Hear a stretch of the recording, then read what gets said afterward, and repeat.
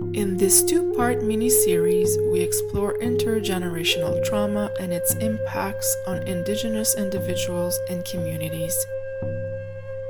In the second part, we talk with Yves Pinette, an Innu from Maliotenam who is also a federal public servant. It's always delicate to talk with someone about more difficult times in life. If you listened to the interview with Cynthia Wesley Eskimo, you will see many parallels with what Yves has to say. For me, what stands out in the interview with Yves is his great candor. Thank you, Yves. This subject is sensitive and could trigger all sorts of reactions immediately or later on. Don't hesitate to ask for help if you need it. This conversation is in French only.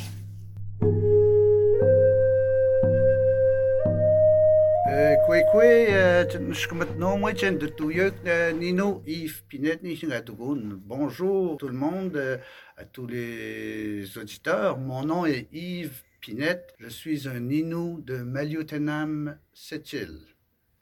Alors, Yves Pinette, je te remercie beaucoup d'avoir pris le temps de venir nous rencontrer aujourd'hui. Tu travailles au gouvernement, c'est ça? Oui, ça fait déjà 18 ans que je travaille à la fonction publique du Canada. Je travaille pour le bureau du Conseil privé, qui est le département du Premier ministre du Canada. Je me dis que c'est pas par chance que je suis arrivé là, mais avec 20 efforts qui m'ont permis justement d'aboutir à cette position. Ouais. Je veux dire, j'ai bûché fort durant tout mon cheminement académique et professionnel pour pouvoir arriver à accomplir des fonctions des fonctions qui sont professionnelles et avec... Fonction importante. Des fonctions un peu importantes que je considère. Oui, il faut quand même se valoriser dans nos fonctions et je trouve que c'est quand même un travail assez sérieux. J'aimerais ça qu'on parle un petit peu de ton cheminement, d'où tu viens, d'être quoi ta scolarité, comment est-ce que tu en es venu à occuper l'emploi que tu occupes présentement? J'ai 50 ans, j'ai un demi-siècle dans le corps. Je veux dire, j'ai grandi sur la réserve qu'on appelle Maliotenam, à 14 km à l'est de la ville de Sept-Îles. Justement, un village où ils ont construit un pensionnat dans les années 50. Le gouvernement a décidé de construire un pensionnat pour desservir les populations, les communautés Innu, montagnaises de l'Est du Québec. Donc, la plupart des élèves autochtones étaient envoyés justement à Maliotenam pendant 10 mois, coupés de leur famille et juste pour aller, justement, on dit étudier, mais une éducation un peu forcée. Et toi, t'es né à Maliotenam? Sur mon baptistère, on dit oui, Maliotenam, mais malheureusement, je ne sais pas où je suis né parce que moi, j'ai été adopté. Je fais partie de la RAF des années 60. Donc, je ne connais pas vraiment mes parents biologiques. Et je crois que c'est un peu aussi une conséquence, justement, indirecte des pensionnats. Je veux dire, si ma mère m'a adopté, je ne connais pas les raisons, je ne sais pas pourquoi, mais je veux dire, elle est sûrement allée, elle aussi, dans les pensionnats. Tes deux parents sont autochtones? Ma mère était autochtone, Innu, montagnaise, alors que mon père, la seule information que j'ai sur lui, c'est qu'il est canadien-français. Donc, tu arrives à Maliotenam autour de l'âge de 6 mois. Tes deux parents adoptifs sont Innu? Mon père est Innu. Ma mère est canadienne-française. Dans ce temps-là, les Indiens qui mariaient des non-autochtones, la femme obtenait le statut. Donc, en épousant ma mère, mon père ont déménagé dans la réserve en 1969. Et ta mère est devenue autochtone parce qu'elle s'est mariée avec ton père? Exactement, c'est ça. Elle est devenue, selon la loi de l'époque, elle avait droit à obtenir son statut, elle aussi, étant donné qu'elle était l'épouse d'un Innu de l'endroit. Puis comment elle vivait ça? Ça a été quand même assez difficile, je crois, l'adaptation. Une chance que mon père était là, je crois. Mais je veux dire, elle a trouvé ça assez pénible parce que durant toute mon enfance, j'ai souvent entendu ma mère qui voulait déménager ou partir de la réserve. Dans la réserve, ce n'était pas comme la ville d'à côté, Sept-Îles, où dans la réserve, il y avait beaucoup plus de pauvreté, de problèmes sociaux. Les gens vivaient avec beaucoup plus de liberté, les gens étaient moins disciplinés et un peu plus de criminalité, plus d'alcoolisme et même de toxicomanie. C'était un cadre social où il y avait beaucoup moins de règles. Mm-hmm. On parle, puis j'essaie de faire le lien avec traumatisme intergénérationnel. Est-ce que tu dirais que les problèmes que les gens vivaient dans la communauté à cette époque-là étaient directement liés à la politique des écoles? Je dirais que oui. Oui, énormément, parce que beaucoup d'Autochtones, durant ces années où le pensionnat était en fonction dans la communauté, c'est sûr qu'il y a eu une très grosse coupure avec les enfants, avec leurs parents. Beaucoup d'enfants venaient des villages avoisinants, mais leurs parents n'étaient pas là. Ils vivaient au pensionnat, alors que ceux du village de Maliotenam allaient aussi à l'école au pensionnat, mais à la fin de la journée, ils retournaient chez eux. Puis toi, est-ce que tu as vécu ça ou c'était avant ton époque? Moi, c'était avant mon époque. Moi, j'ai commencé l'école en 1973, 74, et le pensionnat a fermé en 1972, un an ou deux avant. Ouais, 2 avant. Est-ce que ton père ou quelqu'un dans ta famille est allé dans les écoles? Non, pas moi. Mes parents étaient trop âgés pour aller dans les écoles résidentielles. Donc, eux, ils n'étaient pas obligés, ils étaient déjà des adultes. Ouais. Par contre, j'ai eu beaucoup de mes amis, des étudiants des élèves avec qui je suis allé, dont leurs parents, eux, sont allés directement dans les écoles. Puis en quoi ça a teinté ta scolarité ou ta jeunesse à toi? D'après ce que je comprends, tu n'es pas une... Je suis pas une victime directe. Faute de meilleure expression, tu n'es pas une victime directe, donc tu serais une victime indirecte. Je suis une victime indirecte par le fait, je crois, que le pensionnat était la sphère dominante du village. Si moi je suis allé 2 ou 3 ans par après à l'école, c'est toujours des sœurs qui me faisaient l'école. Et pas parce que le pensionnat est fermé que la méthode d'éducation n'a pas drastiquement changé du jour au lendemain. Les méthodes sont restées quand même les mêmes.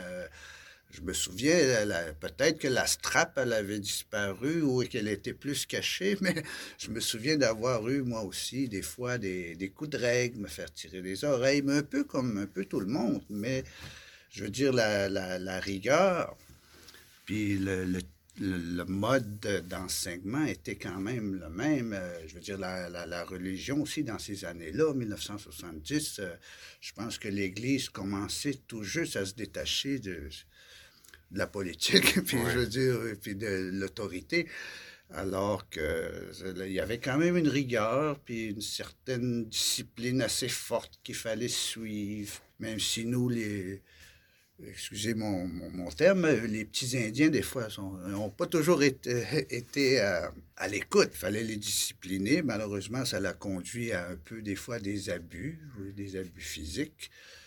Puis, ou ce qu'il fallait aussi donner des punitions, mais le type de punition était peut-être acceptable à l'époque. Aujourd'hui, il ne l'est plus du tout.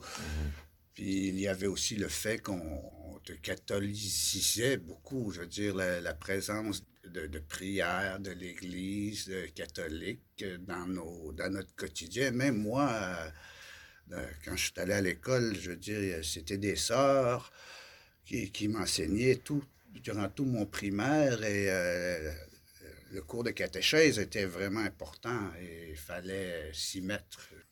Puis, le point de vue spirituel, à la maison, ça se passait comment?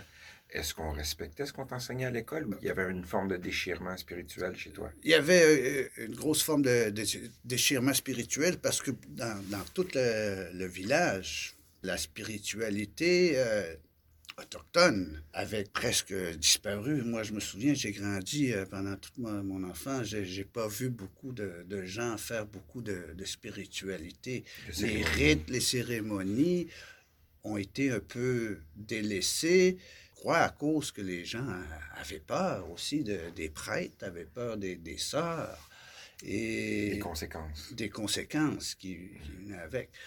Beaucoup de gens ont quand même aussi se sont rebellés vis-à-vis l'Église catholique. Ils n'ont plus jamais voulu rien savoir. Un exemple, moi, mon père pas allé aux écoles résidentielles. Par contre, il reniait beaucoup l'Église catholique. Par contre, il ne pratiquait pas la spiritualité autochtone. Donc, on vivait beaucoup pendant, je dirais, deux peut-être générations sans vraiment de spiritualité. Donc, ça a quand même des conséquences par après, parce que la spiritualité apporte quelque chose quand même de bon à l'être humain, je crois. On parle de déchirement spirituel. Comment on vit ça quand on a 14-15 ans? Les années 70, oui, c'était assez difficile d'un point de vue sociologique. Au niveau de la communauté autochtone, c'est assez difficile, surtout moi qui a grandi avec un parent autochtone et une mère non autochtone. J'étais un peu coincé entre l'écorce et l'arbre. Dans ces années-là, beaucoup d'Autochtones aussi n'acceptaient pas les Blancs. C'était assez difficile pour ma mère. D'un autre côté, moi j'ai grandi en essayant de prendre le meilleur des deux mondes, qu'on dit. Mon père n'avait aucune éducation. Il ne savait ni lire ni écrire. Mon père était un chasseur, un trappeur, un cueilleur. Il travaillait de ses mains. Ma mère aussi ne savait à peine lire et écrire. J'ai vécu beaucoup dans ce qu'on appellerait la pauvreté, parce que dans ces années-là, beaucoup d'Autochtones étaient pauvres. On était très, très pauvres. On avait des toutes petites maisons que le ministère des Affaires autochtones a fait construire, et c'était des très, très petites maisons. Vous étiez combien, sans indiscrétion, dans la maison? Nous, on était 4. Mais j'ai connu beaucoup de mes voisins, de mes familles, où eux étaient 10, 12, même 14 dans des petites maisons comme ça. Quel impact ça a, cette promiscuité-là? Cette promiscuité-là, ça a un impact. Parce que, je veux dire, c'était à une époque aussi où il y avait beaucoup d'alcool dans les communautés, même si c'était défendu. Beaucoup de parents buvaient quand même assez excessivement. Même mes parents ont bu beaucoup aussi. Ça l'a amené un peu de négligence au niveau familial dans beaucoup de familles. Tu parlais tantôt du fait que tu te considérais comme étant une victime indirecte des pensionnats. Quelle incidence ça a dans la tête ou dans le cœur d'un ado de 14, 15, 16 ans, dont le cercle social est constitué de gens qui, elles, en sont des victimes de ce système-là, des victimes intergénérationnelles? Ça a une incidence aussitôt que j'ai eu l'occasion, je dirais à la jeune adolescence, ça m'a amené à avoir aussi des problèmes de consommation. Et de consommation non seulement d'alcool, mais aussi de drogue un peu illicite, tout en essayant de comprendre le monde, puis en essayant de trouver mes valeurs. Parce que beaucoup de jeunes comme moi étions dans un peu dans un dilemme où on ne sachant pas trop nos valeurs traditionnelles, mais en ne sachant pas trop aussi ce que l'avenir nous réservait au niveau académique ou professionnel. J'ai eu beaucoup d'amis qui sont allés aussi, plus âgés que moi, mais qui sont allés dans les écoles résidentielles. Par contre, ce que je trouve un peu dommage, c'est que durant ces années-là, beaucoup de gens étaient silencieux. Personne ne voulait parler de ce que les écoles résidentielles leur avaient fait, ou peu importe des sévices, que ce soit en bien ou en mal, parce qu'il y a eu certaines choses quand même qui étaient bonnes. Les sœurs étaient quand même les personnes les plus compétentes, d'une certaine façon, à nous éduquer, et avec des connaissances sur l'enseignement occidental, alors que puis au niveau des enseignements traditionnels, beaucoup de mes amis, des parents de mes amis ont un peu délaissé ces enseignements traditionnels et spirituels de peur d'avoir des conséquences de l'Église ou des autorités, comme de quoi c'était un enseignement qui était peut-être désuet, je crois, mais par contre, c'est pas vrai que c'est désuet. Il y a tellement de belles valeurs dans l'enseignement traditionnel autochtone. Est-ce que toi, tu fais partie de regroupements ou de groupes dont les conversations ont pu tendre à songer à s'enlever la vie? J'ai eu connaissance, ou j'ai eu des amis beaucoup d'amis qui se sont suicidés. Il y en a qui se sont suicidés à cause des peines d'amour, il y en a qui se sont suicidés à cause de la toxicomanie, d'autres à cause de l'alcool, à cause du désœuvrement de vivre dans une réserve. Mais il y a aussi le fait d'être brisé intérieurement, spirituellement. J'ai des connaissances qui ont subi des gros sévices de la part des curés, et je veux dire des frères, et je veux dire, ils s'en ont jamais sortis. Ils ont vécu dans l'alcoolisme toute leur vie. Il y en a qui s'en sortent, mais ça a pris un retour à la spiritualité autochtone pour pouvoir s'en sortir. Il y en a qui ont eu besoin qui ont consulté beaucoup de psychologues, beaucoup de thérapies pour aller régler leurs problèmes d'alcool ou de drogue. D'ailleurs, moi aussi, personnellement, j'ai quand même suivi 2 thérapies dans ma vie. Les effets de l'alcoolisme sont toujours présents dans moi-même. Je veux dire, j'ai grandi avec beaucoup trop de liberté. C'est paradoxal, parce que la liberté, c'est quelque chose aujourd'hui quelque chose que je chéris de mon enfance quand même, de ma jeunesse. Le fait de vivre libre, c'est bon. Ça a aussi des effets négatifs. Puis le fait d'être trop encadré, ça aussi, ça a des effets négatifs dans le sens que beaucoup vont se rebeller par la suite. C'est quoi les solutions que les élaborateurs de politique du gouvernement fédéral peuvent envisager pour réduire l'impact de ces décisions-là qui ont été prises il y a très longtemps? Moi, je crois que pendant trop nombre d'années, les gouvernements, que ce soit provincial, fédéral ou municipal, ont souvent oublié les Autochtones. Ils ne les ont pas assez impliqués. Ils ont voulu décider, je crois, trop souvent à leur place. Très souvent aussi sans les consulter. Aujourd'hui, les projets qui fonctionnent, c'est lorsque les Autochtones sont impliqués et consultés, surtout en ce qui concerne leur bien-être et leur façon de faire. Ce qui arrive, c'est qu'aujourd'hui, on dirait qu'il y a un éveil chez les Autochtones. Beaucoup de jeunes se réveillent et veulent sortir du fléau, justement, surtout de la toxicomanie et de l'alcoolisme. Ils veulent régler leurs problèmes sociaux, ils veulent diminuer leur taux de chômage, ils veulent diminuer le taux de grossesse, ils veulent diminuer le taux de suicide.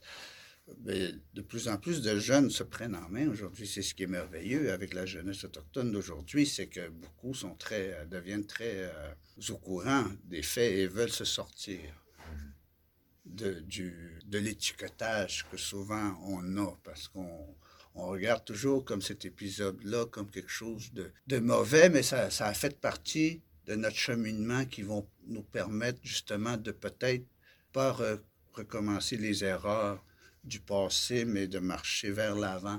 Puis je dirais surtout avec les Allochtones, main dans la main et d'entreprendre de beaux projets ensemble. C'est ce qui fait en sorte que on va régler justement, je crois, les problèmes sociaux qui persistent encore dans les communautés autochtones.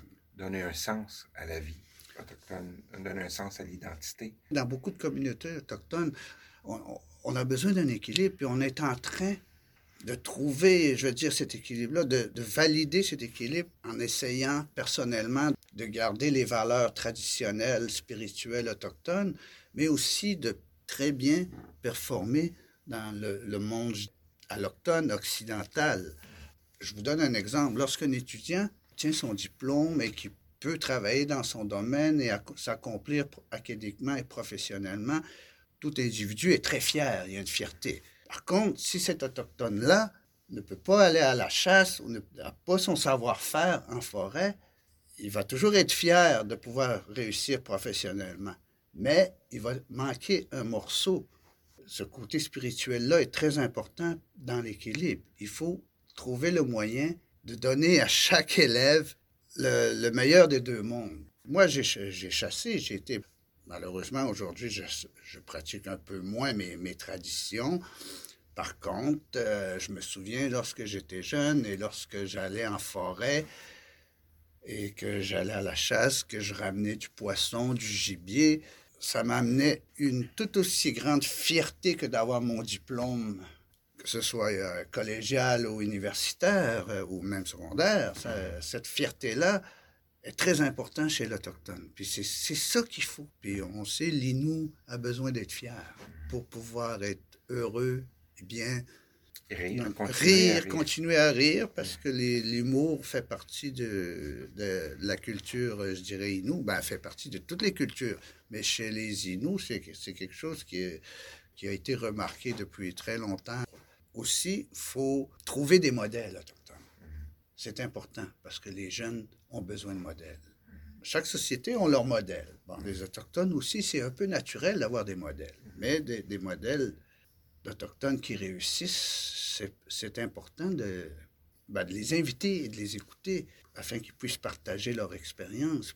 Parce que pour beaucoup de jeunes, ils veulent se sortir du carcan de la réserve et ils veulent devenir aussi autonomes. Moi, mes modèles, c'était de voir, je ne sais pas, un exemple. Moi, c'était voir Max Gros-Louis à la télévision et le voir faire ses discours, entendre ses discours. Je me disais que moi, si lui peut réussir, je peux peut-être réussir. Et il faut se pousser personnellement. La motivation personnelle, c'est important, je veux dire. Ouais. Est-ce que tu trouves ça lourd à porter d'avoir indirectement, sans nécessairement que tu l'aies voulu, jouer le rôle d'un modèle, notamment pour tes enfants, si je peux me permettre?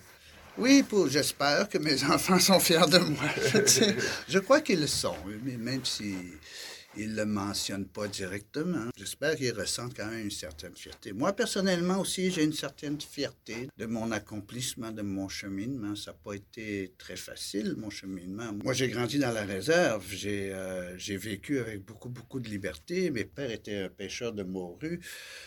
Mon père était trappeur, s'en allait 2-3 mois à la trappe au mois de septembre, octobre et revenait à Noël et repartait ensuite en fin janvier pour revenir au début d'avril.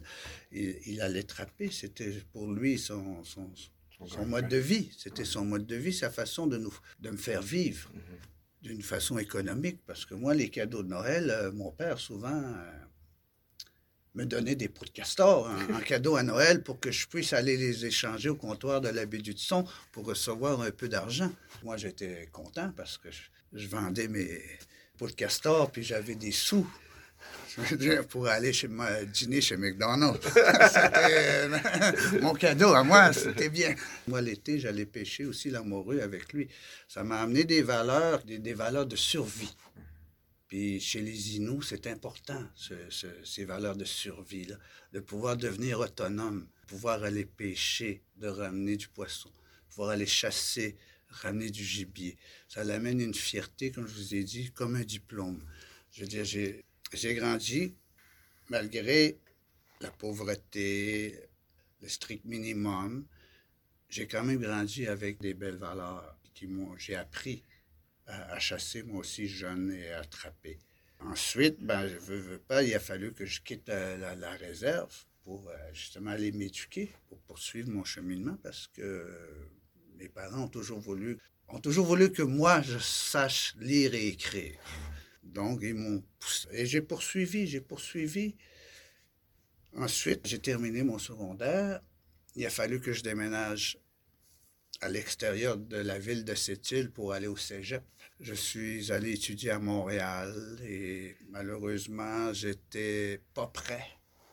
J'ai manqué d'outils, mais je blâme pas mes parents, mais mes parents étaient limités eux aussi dans leurs moyens, ne sachant pas eux autres même c'est quoi les études, la réalité collégiale, la vie urbaine dans des grands centres comme Québec et Montréal, ne pas avoir été à l'école longtemps pour eux a fait en sorte qu'ils n'ont pas pu me donner les outils à moi pour réussir. J'ai dû passer malheureusement par quelques échecs pour pouvoir accomplir par la suite un peu ce que je voulais. Donc moi, je me suis retrouvé à 17 ans à Montréal. J'ai étudié 2-3 ans au cégep de Rosemont. Malheureusement, je n'ai pas terminé. Je suis retourné dans ma communauté, étant donné que à Montréal, j'étais un peu perdu. C'était trop grand. Et je ne veux pas, mon coin de pays me manquait aussi. Donc, je suis retourné dans ma communauté, à Maliotenam. J'ai occupé différents petits emplois, cuisinier, concierge, un peu de tout, pour ensuite déménager et me retrouver dans une autre communauté, la communauté Naskapi de Kawawa-Dugumash, où d'ailleurs j'ai décidé de m'établir et de commencer une petite famille. Et j'ai habité là pendant 5 ans. J'ai travaillé là aussi comme occupé plusieurs petits boulots comme concierge, cuisinier, travailleur parajudiciaire. Et le fait d'avoir travaillé comme travailleur parajudiciaire, qui est un programme provincial au niveau de la justice, c'est un programme qui est dispensé aux accusés autochtones pour comprendre mieux le système de justice criminelle et pénale du Québec. Moi, je leur ai expliqué, j'ai occupé les fonctions pendant 2 ans, ce qui m'a amené à, justement, parce que je travaillais avec la cour itinérante, j'ai vu des avocats, des procureurs et des juges travailler et juger les Autochtones. Donc, ça m'a amené à vouloir devenir avocat. J'ai quitté Shefferville, je suis retourné à Sept-Îles pour aller terminer mes études en sciences sociales. C'était un prérequis pour universitaire pour entrer en droit. Donc, moi, ensuite, après avoir terminé mes études collégiales, j'ai déménagé à Ottawa parce que j'avais été accepté à l'Université d'Ottawa dans le programme de droit civil. Malheureusement, encore une fois, je n'ai pas terminé. Par contre, j'ai quand même fait 3 ans de droit, 2 ans de sociologie, 1 année de criminologie, sans jamais compléter un programme de droit, mais ça ne veut pas dire que j'ai rien appris avec tous les professeurs et tous les cours que j'ai suivis. J'ai appris beaucoup de choses qui m'ont permis par la suite de trouver un emploi avec la fonction publique du Canada pour le bureau du conseil privé. Moi, je suis responsable de faire le triage du courrier du premier ministre, que ce soit des courriers électroniques ou du courrier qu'on reçoit par la poste. Et ça m'amène une fierté parce que ça fait quand même 18 ans que j'occupe ces fonctions. Est-ce que tu te considères heureux? Je me considère quand même heureux.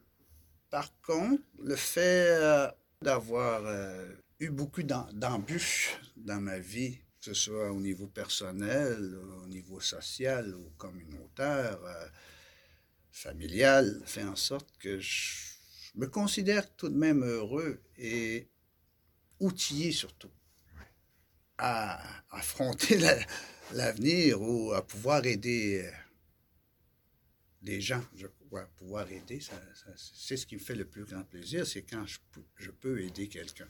Ça me valorise et ça m'amène de la fierté. Je veux dire, soit par mon expérience, en partageant mon vécu, si ça peut aider quelqu'un, tant mieux. J'ai eu aussi beaucoup de problèmes. Il y a eu des moments où j'ai atteint le fond du baril quelques fois dans ma vie. C'est arrivé très souvent, je veux dire, très souvent. Quelquefois, c'est arrivé, mais ça a été difficile de sortir. De ce baril-là? De ce baril-là, de monter à la surface, comme on dit, c'est dur. Il y a des moments durs dans la vie. Et le fait aussi, peut-être, d'avoir été trop libre dans ma jeunesse, pas assez de règles, je veux dire, le fait d'être détaché aussi de ma communauté, c'est dur. C'est très dur. On s'ennuie beaucoup. Et on apprend à vivre seul. On vit beaucoup de solitude. Puis cette solitude-là peut être très néfaste à chaque individu. Ça peut amener même à penser au suicide. Mais je veux dire, il faut garder des contacts. Quand je parlais d'équilibre, moi aussi, j'ai besoin d'aller me ressourcer. À chaque fois que je le fais, ça me rend très fier. Et je veux dire, quand je le fais pas, c'est ces moments-là où je deviens malheureux. Si on t'invitait à parler à une classe de jeunes de ta communauté, puis tu savais que parmi ces jeunes-là, il y en a qui souffrent, qu'est-ce que tu leur dirais? Je leur dirais de ne jamais lâcher. Et surtout, d'en parler. De jamais garder ça à l'intérieur. C'est ce qui nous ronge, qui nous détruit, c'est lorsqu'on garde ça à l'intérieur. Je dirais aux jeunes d'en parler. Et à nous, je crois les adultes, de leur donner le moyen de pouvoir en parler. Yves, je te remercie beaucoup d'avoir pris le temps de venir jaser avec nous autres aujourd'hui. Benoît, puis ça me fait énormément plaisir de pouvoir partager un peu mon expérience avec vous.